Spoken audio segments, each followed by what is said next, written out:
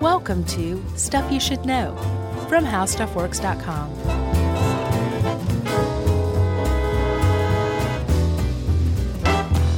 Hey, and welcome to the podcast. I'm Josh Clark, and there's Star Child Chuck Bryant, and there's Moonrock Jerry Rowland over there, and I'm just plain old Josh Clark, like I said. But this is the Galactic Federation of Stuff You Should Know episode of all time. There's my tall boy. Yeah, there you go. Chuck likes to get nice and loaded when he talks about space stuff. Here's something that I found helpful for me that I think might help other dum-dums like me. You're not a dum-dum. I like that shirt, by the way. You look like a circus peanut. It is circus peanut colored. Oh, my God. That is circus peanut orange. 100%, dude. I want to squeeze you. Do not. All right. All right, you can squeeze me. You ready for this? So if our solar system, which is the sun and its orbiting planets, moons, dust, gas, right, a lot of dust and gas, rocks. Our solar system. Yeah. Yeah. If that was, let's say if the sun was the size of a grain of sand, then relatively our solar system would be like the size of our hand with that at the center. Wow. And then if you extrapolate that, then our hand in relation to the Milky Way galaxy, it would stretch the width of the United States. Wow. And I then, love stuff like that. Oh, keep going, Chuck. Well, that's just one of, billions of galaxies in the universe. Right. If you go solar system, galaxy, universe. And then so the universe would be like the United States and Canada. Well, and I am a dummy because I was like, and so let's stand in Lebanon, Kansas, because that's the geographic center. Not as far as I recognize. Well, but we're not at the geographic center of our solar system is not the geographic center of the galaxy, though, so I was wrong. No, there's a long history. By the way, it was beautiful. I love that. Thank you. There's a long history of assuming that we are at the center of the universe. Yeah. And then there's an almost equally long history of science proving that no, we're absolutely not. And we finally figured out that we're about a quarter of the way between the galactic center and the edge of the Milky Way. Yeah. And that checks out. So we're nowhere near the center of the Milky Way. Well, no, because the center of the Milky Way is a supermassive black hole. The universe itself is expanding, and it's expanding faster than the speed of light.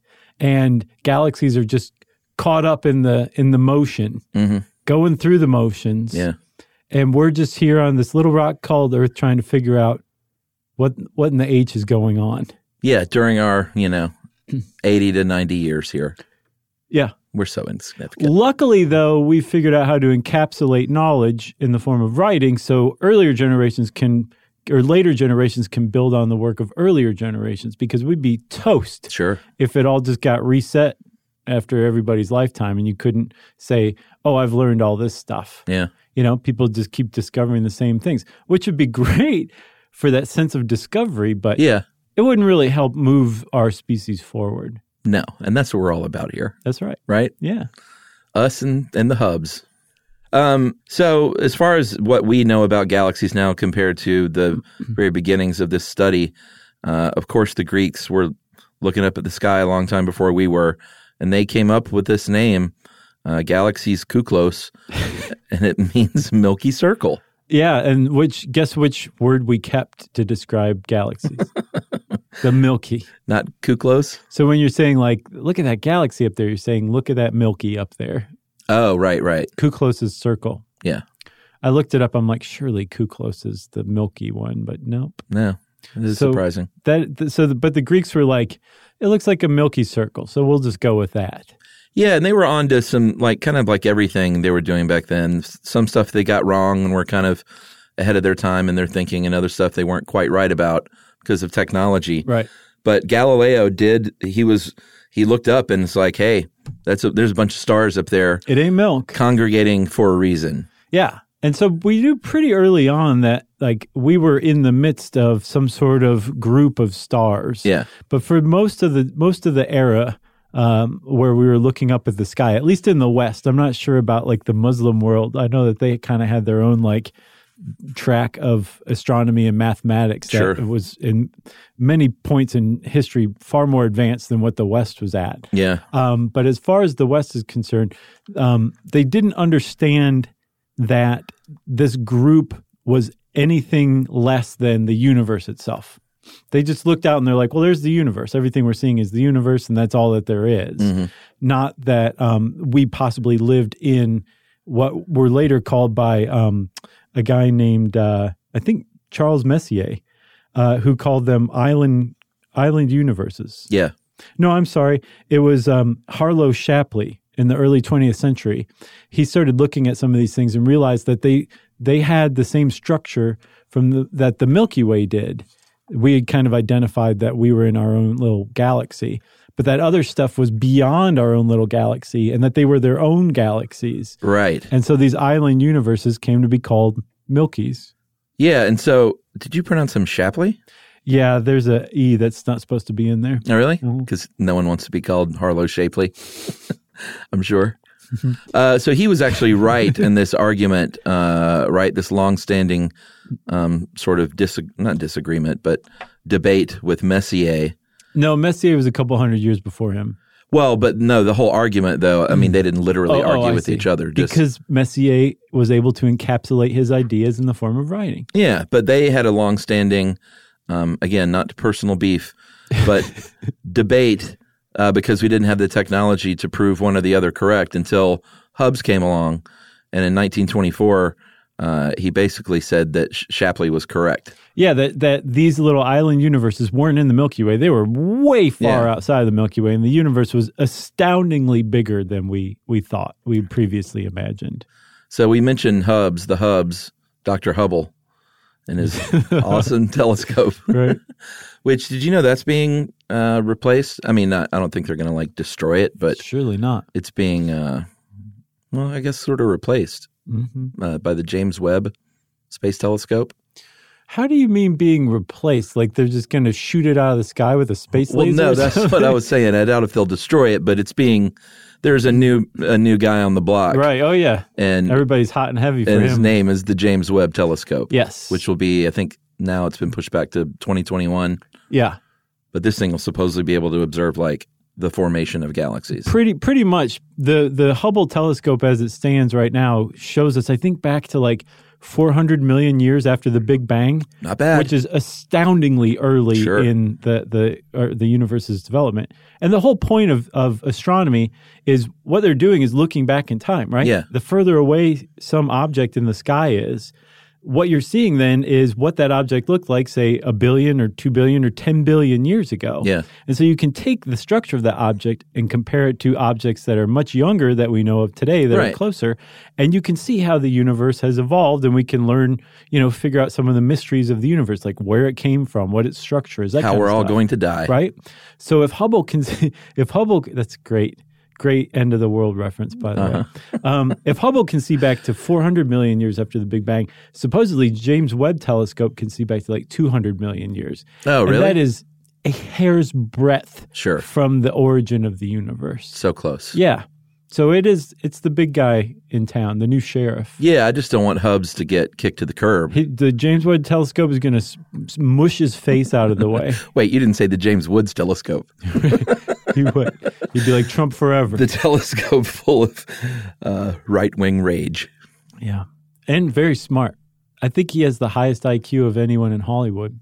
Really? Mm-hmm. He's like a smart 160 something. What did you know that he supposedly tried to thwart the 9/11 hijacking? No. What? I think I need to look this up. I'm speaking from the top of my head, all right, but I'm pretty sure that it is fact that he was on a flight with one of the ringleaders and was like, this guy's on my flight and he's taking notes and something's fishy here and I'm going to report it. Really? And that ended up being, like Muhammad Atta or something. Wow. I got to look that up because I'm truly like wow, flying by the seat of my pants. But I think that's a true thing. He also made an appearance on The Simpsons once. He was also the best part of the Stephen King anthology film Cat's Eye. I don't remember his. As the man who tried to quit smoking. Oh, Critters Inc. Is that what it was called? Mm-hmm. Yeah. You remember that? Sure. That was him. I don't remember James Woods being that. I think he was the guy that was trying to quit smoking under threat of violence to his family. Right. Remember that? Yeah, that was a great I one. haven't seen that in a while. I'm going to have to check that out. Okay. I'm sure it's being rebooted. Boy, we are stalling. All right. That's because it's space. All right. So the various shapes, in 1936, Edwin the Hubble classified these in his Hubble sequence as elliptical, spiral, and irregular. Elliptical, I mean, we'll go into detail on these, but about 60% of all galaxies are elliptical. Yeah. Roughly 20% or so are spiral, which is us. And then anywhere from 1 to 20, 25% are irregular. Yes. But elliptical there's a range of shape from circular, which is E0, all the way up to E7, which is the most elliptical. Pretty much, yeah. And you're like, okay, great. So all you need is elliptical. That's all galaxies are. But no, there's also something called spiral. And even though Hubble classified them by their shape, it's really, they're more differentiated by their features. Yeah, and how spiral's bright. Right. They're bright. They have stars, bright stars, lots of hot gas. Yeah. They tend to have arms that stretch out from them. Yeah, like if you've looked at pictures of the Milky Way galaxy, it looks like what does it look like? Like someone spinning an octopus. A bit of a whirlpool. Sure. Someone spinning an octopus. I love that. Yeah. That was perfect.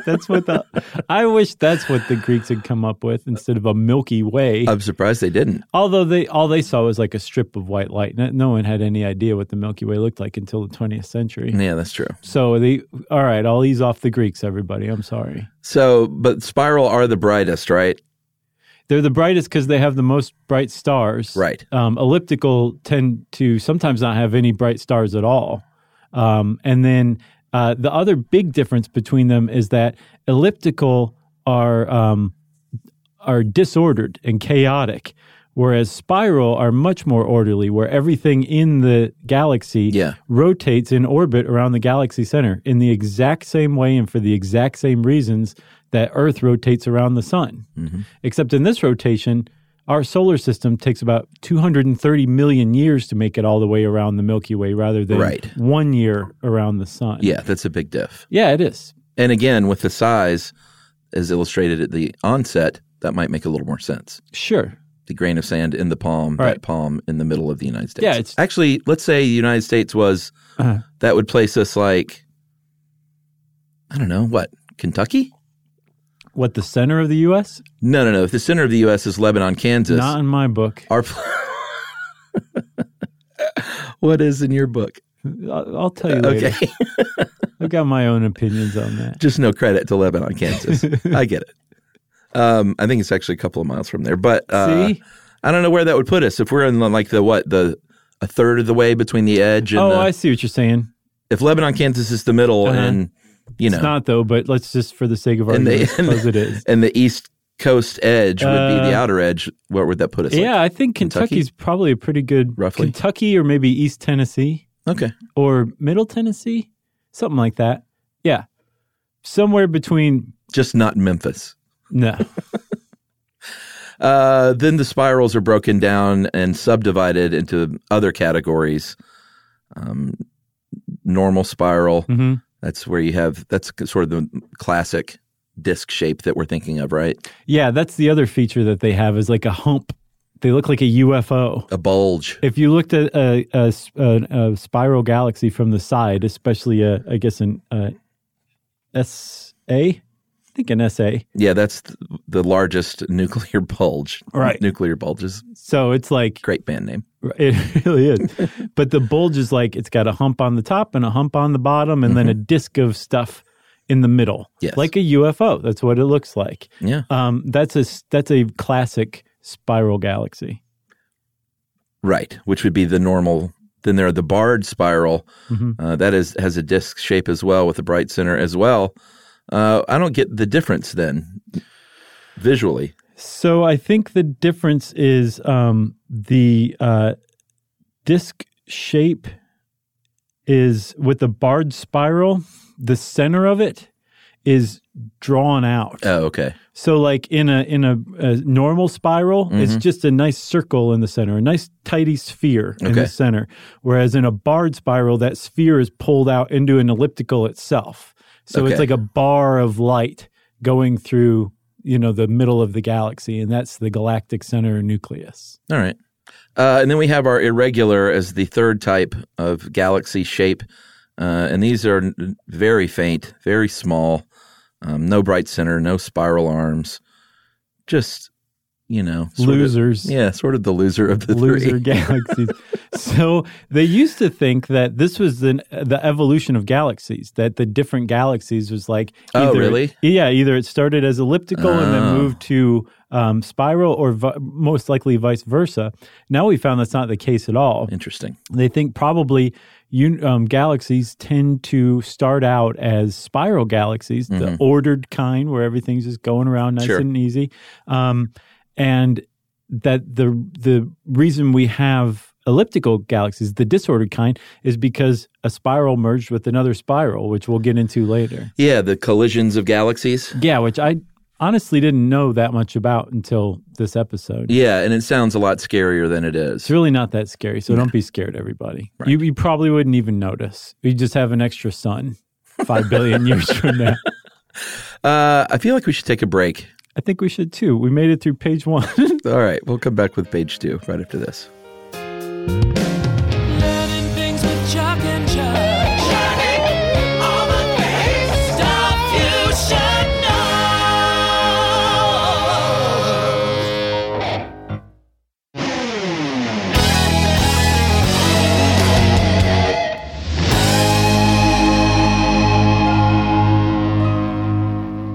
All right, Chuck. So we're talking spiral galaxies because that's what we care about, because that's what the Milky Way is. That's right. It's a spiral barred galaxy, to be particular. And so it's got that center hump, the galactic disk. And the galactic disk is actually made up of a few different parts, too. You got the nucleus, which is the center. Mm-hmm. You've got the bulge, which you love, the nuclear bulge. We've said bulge like 9 times already. And then the spiral arms. These are like accumulations of stars, gas, dust, all sorts of stuff, planets, solar systems, all that. And that's where we are. Right. We're in a spiral arm. Yeah. Now, the Milky Way has 4 spiral arms, 2 major and 2 minor, and we're in a minor one, Orion, which is still, it's fine. We're in a minor arm, but it's the Orion arm, which makes it pretty cool. Right. So I guess it would not have been an octopus spinning. That would be 8 arms. Well, maybe we haven't discovered the other 4 yet. Yes. Or maybe we're just a ceiling fan. Maybe so. I like the spinning octopus the most. We need to get some more arms then. You shouldn't eat octopus. They're extraordinarily intelligent. Just FYI. I think we've sung our octopus praises over the years. But are you eating them though still is what I'm saying? No, I don't eat octopus. Okay. Me either. Yeah? Mm-hmm. Did you give them up after our episode on it? Or? Yeah, around that time. Is it okay to eat squid ink pasta though? Squid, they're stupid. Who cares about squid? I'll eat them all day long. Luckily, that's what most calamari is squid. Or not even, right? What is it then? Isn't there like a big calamari hoax going on? I can believe it. Some of that stuff is awfully rubbery. Yeah, I think that's the deal. All right, so back to the shape of the galactic disk. Right. There's also the globular cluster. Mm-hmm. These are above and below that disk. And then the halo, which is hot gas, we think. And that is that sort of dim region that you see around the galaxy. Right. And when you think of like the Milky Way from all the pictures you've ever seen, what you're mostly thinking about is the galactic disk. The globular clusters, nobody really thinks much about, but they're actually old, super burned out ancient clumps of stars that formed in like the early galaxy that used up a bunch of stars, used up their fuel really quickly. And now they're just kind of like these dead balls that are in orbit around our galaxy. And we actually can use them and the effect that our galaxy has on them, the tidal effects of gravity, to figure out how much mass our galaxy has. Yeah, and, gravity is what's holding all of this together. Mm-hmm. And you would think when you see something like the Milky Way galaxy, and and gravity is dependent upon mass, that center would be where all the mass is. But that's not the case. It's a little bit opposite of what you might think. Yeah, that outer halo has about as much mass as the intergalactic disk. Too. Yeah. Kind of counterintuitive. Yeah. And because that halo is made up mostly of gas and some dust, it's actually orbiting or rotating at a different rate or different velocity, I guess, than the galactic disk. Right. So there's actually torque that gets produced because the galactic disk is like dragging it along. Is that what makes the arms? No, we found out recently, like within the last month or two, I believe, that the actual Milky Way galaxy is bent on the ends, like an S. Okay. So it looks like an S from the side, kind of like a sombrero with like the front up and the back down. Okay. That's what the Milky Way is. Not an octopus, not a ceiling fan. It's a crumpled sombrero. Maybe a nacho sombrero, like the one Homer Simpson wore. Right, or the guys that just wear the cowboy hat with the front brim turned up, like the cook at the cowboy camp. Sure, Cookie. Yeah, Cookie the cook. Yeah, and galaxies are very, very far apart from one another. Mm-hmm. The closest one to us, Andromeda, is 2.2 million light years away from us. Yes, and that's relatively close in the grand scheme, right?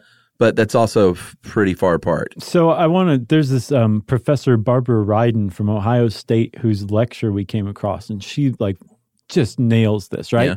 2.2 million light years is an astoundingly large distance, right? But it's actually really close for a galaxy because galaxies are so huge. Mm-hmm. And the way that she put it, if you took a pair of ping pongs. All right, here we go. And said one was... Ping pong balls? Ping pong balls, okay. Yes. No, games of ping pong. If you took two games, if you took two ping pong balls and one was the sun and one was a neighboring star to the sun, Alpha Centauri. Okay. And you put them relative to one another. Okay. The ping pong balls would be as far apart as Columbus, Ohio and Jacksonville, Florida. Okay. If you use ping pong balls to be Andromeda and the Milky Way, here we go. The distance would be 3 feet. Oh. Relative to one another. Interesting. It is interesting. Yeah. It's at least as interesting as your grain of sand in the palm of your hand. I like it. That's less than one Big Mac. Maybe I didn't get it across. Let me try another take, okay? No, I thought it was great. Okay. They use, we should talk about parsecs a little bit just because of the Star Wars thing. Because a parsec is a unit of distance that is 3.26 light years. Okay. And you remember in Star Wars, the famous line from Han Solo, remember? No. That he made the Kessel Run in 12 parsecs. So as a young, dumb kid, I thought that meant, like a parsec was 30 seconds. Right. So he did this thing in a matter of minutes. Right. And then when I learned that it was a unit of distance and not time, I think a lot of people's inclination would be that would be a mistake on the part of the writer of Star Wars. All right. But Star Wars nerds are quick to point out that no. He did mean a unit of distance, but he actually skirted very close to a black hole on his Kessel Run, and he actually shortened the normally 18 parsec route to 12 parsecs. Wow, that's a big shortcut. So he basically took a shortcut. Right. Yeah. Not bad. Yeah, I'm just kind of wondering, this is, all after the fact. What? And they were like, oh, I thought it was. It's called shoehorning, I think. Yeah, I think so. They got a lot going for them. Yeah. So as far as formation of the galaxy, again, we're talking about going back further than we can see with our current telescopes, even the Webb one upcoming. But we do have some pretty good guesses that after the Big Bang, about 14 billion years ago, is when these galaxies formed from, again, just dust and gas. Right. There was collapsing. lots of hydrogen gas in the early universe. And helium? Yes. And so from this expansion that took place, there were parts of the universe that were less dense than other parts, and the denser parts slowed down the expansion enough for some of this dust and gas to accumulate into balls, which went one of two ways. Either those balls formed the earliest stars, and then those stars started to accumulate into a galaxy, which to me doesn't make sense, because if stars are so far apart, how would they how would they have any effect on one another to form a galaxy? Probably not that. Instead, they think that the clouds of dust and gas formed like what's called a proto-galaxy. And then from that, more and more density was created, more and more gravity pushed more and more dust and gas together to form stars within this accumulation, which would be kind of like that disk, the gas disk that's flowing around the Milky Way. Yeah, and it's interesting. It just seems like so much happened because of things collapsing in on themselves. Gravity. Yeah. Yep. Really interesting. It really is. I mean, and this is the whole reason why people study this stuff is like when you start to understand this, you can start to understand the very structure of the universe. And they've actually started to map this to where they can see where the dark matter is. Remember in that episode that they started to map dark matter in the universe? Yeah. And then also physical matter. And the map that they're created, it looks like a cobweb. There's lots of like spindly parts and thick clumps, and then parts where there's voids, and it looks unsettlingly like a close-up of brain tissue, of like neurons in a brain. Yeah, with it's what the universe looks like. Voids in between areas of matter. Mm-hmm. Really interesting stuff. Yeah. So we were talking about the distance between galaxies being really large. And that is true, but also, like you said, at the same time, galaxies themselves are so large that they do collide. I mean, should we go ahead and talk about that? I think it's inevitable. But when they do collide, it's not like everything within that galaxy is so far apart. It's not like what you might picture in your head, which is planets and stars just smashing into each other all over the place. Right, which you would think so, but the distances between stars are so colossal that entire galaxies can just merge with one another without any star collisions or virtually none. Now, do they always merge, or do sometimes they just kind of pass through one another and come out the other side? I think they can do both. A little different. There's definitely types of universes that pass within galaxies. Yes. Yeah. Yeah. That's all we're talking about right here, right now. The galaxies pass close enough to one another, but don't necessarily merge. But their gravity still has an effect on one another. Right. There's a pair of galaxies called the Mice where they've gotten close enough together that they've pulled stars toward one another, and they each have tails now. Oh. There's a galaxy called the Cartwheel Galaxy that a smaller galaxy passed through and apparently created ripples. So just like as Professor Ryden put it, just like you drop a stone into a pond, it creates ripples in the water. That other galaxy created ripples in this larger host universe. So there's other things that can happen besides just a straight up merger. But I think even in a merger, sometimes some of the stars shake loose and end up just they're out in space. Yeah, that makes sense. Yeah.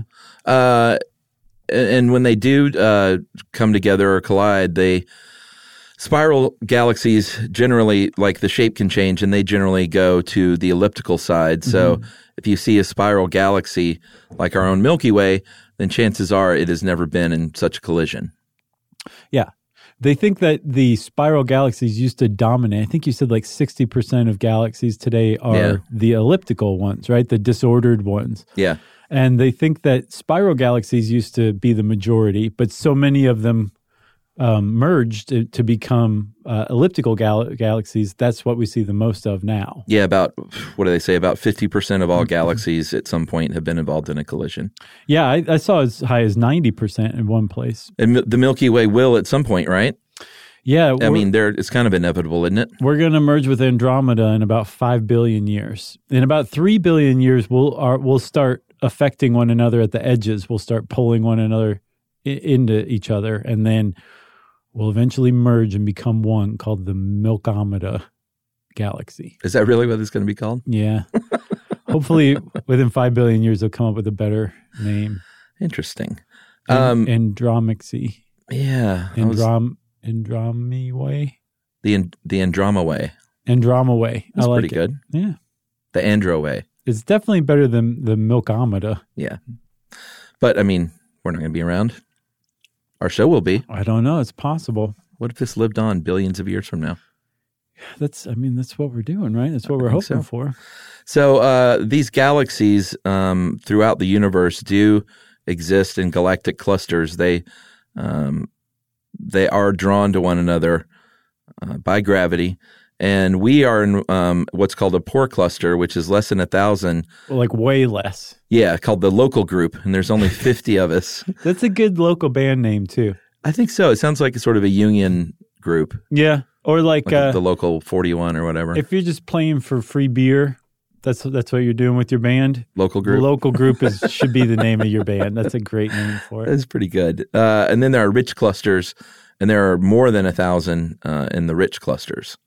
Right. And some have way more than 1,000. There's one called the Virgo supercluster that has 2,500 of these of galaxies all clustered together. Wow. So think about it. You've got a planet's orbiting a star, solar system. Solar system is orbiting the center of the galaxy. Mm-hmm. Galaxies can orbit one another, or at least have effects on one another's orbits. Everything clusters together in larger and larger amounts thanks to gravity. Once you pass a certain threshold, and electromagnetism and the strong and weak nuclear force are not like the dominant forces, gravity takes over and it does some interesting stuff to the structure. And it's driving astronomers batty. They're like, surely there is some rhyme or reason to this. There's some pattern to this. Yeah. There's got to be. They're like Jim Carrey in the number 23 or something, you know? And they think that if they can study the evolution of galaxies, they will be able to figure out the process that happens. Yeah.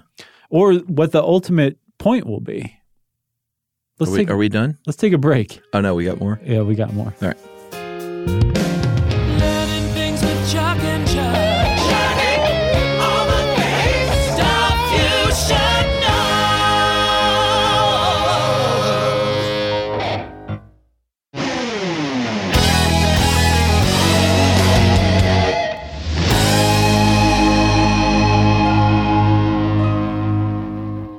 All right, so we've talked a lot about the distance between galaxies, but there's actually a name for that space in between galaxies and these clusters that we talked about called the intergalactic medium.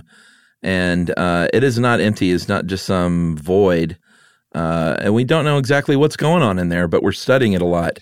They think that there's probably some gas because I think that's their default for everything in space. Right, there's gas in there. Like, there's got to be some gas in there and probably some dust. And a lot of it's super cold like you would expect. Yeah, this is what the strange thing is, though, but some of it is really, really hot. Right. And have they explained that yet? No. No? No. They're just taking a stab. It's a really neat age of discovery for astronomy. Like, we're getting better and better at looking out into the universe. Yeah. So we're finding out more and more, but just because we get data back doesn't mean we can necessarily make heads or tails of it. Yeah, that's true. But yeah, there's hot sections of the interstellar void. What's it called? Intergalactic medium. The intergalactic medium. Yeah. And which is kind of an interstellar void. Sure. But I can't start making up astronomy terms. I need to use the real ones. But there's also, like, in these hot pockets, right? There's some pepperoni and cheese in there that will take the roof clean off of your mouth. Oh. There's hot metals, which would also burn the roof of your mouth too, at 1,000,000 degrees Kelvin. Yeah, and I mean, that is the difference too, from the cold intergalactic medium, about 2 degrees Kelvin, all the way to millions of degrees. Yeah. That's quite a span. Right. And no idea why, or what it's doing there, or what's going to become of it, or if it used to be something else. We just don't understand if it follows a pattern, and it seems to. Yeah, for sure. And thanks to Hubble, too, we also have Hubble's law. Yeah. It's so hard to believe he was doing all this in the 1920s. Dude, I know. He was a boss. Yeah, like really, really, that's amazing. He also once beat up James Webb in a bar fight, which makes this whole telescope thing really ironic. But Hubble's law states this observation that he made way back when, and this is an actual graph of this relationship, but he basically was like, you know what? Everything is moving away from us. Like, every time I look at something through this telescope, everything is moving away, and not only that, but the further away it is, the faster it's moving away. Which is mind-boggling. Yeah. Because you can think like, all right, the universe is expanding, so that's fine. Everything's moving away from us. Mm-hmm. It also suggests that there's no center to the universe. This is where that comes from. Mm-hmm. Because everything, no matter what direction you look in, Right. it's moving away from us. You would think that But doesn't that mean we're the center? bite your tongue. But that's the cosmological principle, that everything is expanding. The entire universe, not everything in the universe is expanding within the universe. Right. The very universe itself is expanding, Yeah. right? And since some things are moving away, the further they are away, the faster they're moving away from us. Mm-hmm. That means that there's plenty of the universe that we can never possibly detect. Because even if we get up to the speed of light for travel, some parts of the universe, the furthest away parts, are actually spreading at faster than the speed of light. Yeah, we can't catch up to it. So it is cosmically impossible for us to ever detect a large part of the universe, which is why when we're talking about the universe that we're talking about and observing, that's called the visible universe. Right. But that's probably just a relatively small chunk of the universe itself, which might be infinite for all we know. Yeah. And we may never know what the universe is really shaped like, what it's made of, how big it is, because of this expansion that's actually speeding up and accelerating beyond our ability to detect it. Amazing. It's kind of sad in a way. Yeah. And eventually, this is the most mind-blowing thing I've ever heard. The expansion will accelerate so much that the moon will no longer be visible to us. Like nothing will be visible to us. Right. And on a long enough time scale, I believe you wouldn't even be able to detect your hand in front of your face if it was physically possible, because of that expansion of light. Wow. Right? Yeah. So the universe expanding is actually pulling light Yeah. out of the visible spectrum into a longer wavelength in what's called red shifting, because the red is the longer wavelength end of the visible spectrum. Right. And so what Hubble detected is called the red shift. Everything's moving away from us. Yeah, which we could observe because of X-rays, right? Because of infrared, I think. Oh, infrared? Yeah. Man, I know. I love this stuff. I'm glad you do. I'm aroused. Oh, goodness. So I guess if you're aroused, we should talk about active galaxies because, I'm still waiting on my squeeze, by the way. Oh, your peanut squeeze? Mm-hmm. All right. Just hang on. Okay. That's your little treat if we finish this. Okay. If we finish this. So if you're looking at a normal galaxy, let's say like the Milky Way, I guess, all this light or most of it that you're seeing is pretty evenly distributed throughout that galaxy, because it says, those same galaxies that have the even distribution of light, they have looked at it through X-ray and ultraviolet and infrared, and it seems like they are giving off that energy from the nucleus, and that is the active galaxy. Okay, yeah. Which is a very small percentage of the overall galaxy. Right. So the light and energy in a normal galaxy, a non-active galaxy, it's distributed evenly throughout. Whereas in an active galaxy, all of that light and energy is coming from the center. Yeah, but what are those, like how many percent? I was going to say 1%. I don't know if that's right. I'm not sure what the percentage is. I know they're fairly rare from what we can tell. Yeah, actually, I didn't have a percentage, but it just says a very small percentage. Yeah, I think they've discovered like a couple thousand so far, or less than 500,000, less than 1 million, which is a very small amount. Yeah. But the distinction between them and a regular galaxy is, again, all of that light, all of that energy is coming from a very small portion of the galaxy. Yeah. Rather than the galaxy as a whole putting out all this light and energy, it's all concentrated in the middle. Right. It's very weird. And upon closer inspection, these things that look as bright as, galaxies that are relatively close to us, we're finding are actually billions and billions and billions of light years away from us.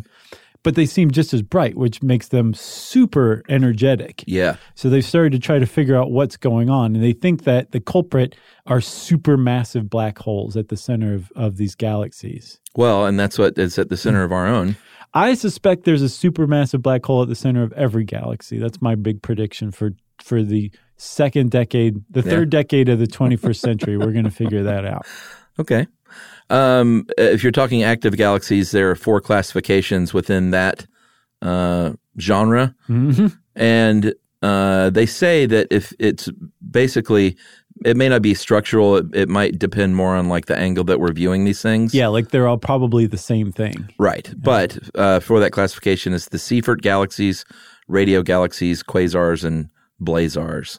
Yeah, and radio galaxy, I only ran across here. Everybody else just says it's Seyfert, blazars, and quasars. Yeah, radio galaxies, 0.01% of all galaxies. I think Freudenreich just made that up. I think he that has number? stock in radio galaxies or something, so he slipped it in. That's funny. Carl Seyfert coined the, obviously in 1943, the Seyfert galaxies. And what's the deal with these? So let's see. The Seyfert galaxy has no jets. Oh, right. So this is the thing about an active galaxy, and this is why they think there's a supermassive black hole at the center. They think that the accretion disk of gas and dust and everything that's just swirling, circling the drain of the event horizon of the black hole. Yeah. As this gas and dust circles, friction develops, speed develops, and it gets so hot that some of that material doesn't get sucked into the black hole, instead gets shot away above and below the black hole right. into jets that are so tall, they're as tall as the galaxy is wide. They're just huge, huge energetic fountains of just basically pure energy. Yeah. And that's what causes this brightness that can be seen from so far away. And depending on the angle of it relative to us, right. we've basically said it's a Seyfert galaxy, which means that we're probably seeing it from the side. Right. And so we can't see the jets because they're not pointed to us. And then there's blazars and quasars too. Yeah, in the case of the blazar, that's looking basically straight on at that jet that you were talking about. It's coming right at you. Right at your face. Looking down the barrel of a blazar. And then the quasars, we discovered those in the 1960s. They've discovered, like 13,000, but they think there could be up to 100,000. Mm-hmm. And these are billions of light years away from us. And these are the ones that are the most energetic of them all. Yeah. So if you look at a quasar or something like that and the jets coming out of the quasar, what you're actually seeing is basically the most potent particle accelerator in the universe. Yeah. Just shooting those energetic particles into space. It's amazing. I can't imagine what it would be like to be anywhere near something like that. You'd die. Yeah, but if you were just there in spirit or something, Sure. Yeah. Or if you could see it with a space telescope. That'd be great too. I'd settle for that, for the James Woods Space Telescope. What else you got? Oh, the starburst galaxy thing at the end was kind of interesting. Yeah, this I just want to go on record as saying starburst is one of the most beautiful words ever. You like that? I love it. Yeah, I like that too. Attach star or burst onto anything. Mm-hmm. Well, that's not true. Because a fecal burst. Fecal burst. No or good. A fecal star. That sounds prettier than fecal burst. A fecal star, sure, I guess. Yeah. Just about everything sounds better than fecal burst. So galaxies as we know them have a very low rate of new stars being formed, mm-hmm. usually about one a year. Yeah. But these starburst galaxies produce more than 100 a year, which is amazing. Yeah, it is. Compared to the rest. 100 times more amazing than a regular galaxy. That's true. They also think that they burn themselves out rather quickly, and that those might actually be the globular clusters that end up just kind of hanging around a real galaxy. Well, they say the stars that burn the brightest. Yeah, like Jimi Hendrix. Yeah. The 27 Club, all globular cluster starbursts. That's it. That's it. If you want to know more about galaxies, friends, there is a whole universe out there for you to go check out. And you can start on the internet, so go check it out there. And since I said something weird like that, it's time for listener mail. So in lieu of listener mail... Oh, okay. We got a lot of feedback on our Stalker episode, which kudos to you. That was your idea. Oh, thanks. And that ended up being a really good episode, I think. Yeah. But we got a lot of emails from both men and women who had been victims of stalking. Some people who didn't even know they'd been stalked until they listened to the episode. They're like, oh, okay, well, I was stalked. Yeah, and some really just heartbreaking, scary, in-depth, long stories that we heard. People who had to move, people who were still in the midst of it. It's just awful. It's tough stuff. So we're not going to read any of those because they are very personal stories. And they're all anonymous. Yeah, rightfully so. Most of them were. But we just want to say thanks to everyone for being brave enough to share your story with us. Yeah. And just direct people to get help if you're being stalked. It is serious stuff, and I hope that podcast really got that across. Yeah, and that was one thing almost universally that we heard was that, like, thank you for saying, like, go find local help because Right. it's out there, and that's a huge first step. Yeah, and a lot of these people, like just like we had talked about, kind of went through the verbatim steps of people at work thought I was just overreacting, and even Right. my family thought I was blowing it out of proportion. Why didn't you press charges the first time? What Right. did you wait for? You know, blaming the victim, basically. All that stuff. So you can reach out to the Stalking Resource Center, the National Center for Victims of Crime. It's a good place to start. There are plenty of, depending on what country you're from, there are different organizations, SE1 from the UK, where you can report a stalker. And in fact, one of our listeners from the UK had a really hard time over there being taken seriously. Yeah. And then there's also RAINN, RAINN, who is in their 25th year, and they have some good resources for you as well. Yeah. So just check it out online. Nice work, Chuck. Nice work, Josh. All right. Well, thank you, everybody who wrote in. And if you want to write in for any reason, you can go to our website at stuffyoushouldknow.com and check out the social links. I have a website too, thejoshclarkway.com, and you can send us all an email, me, Chuck, Jerry, everybody, to stuffpodcast@howstuffworks.com. For more on this and thousands of other topics, visit howstuffworks.com.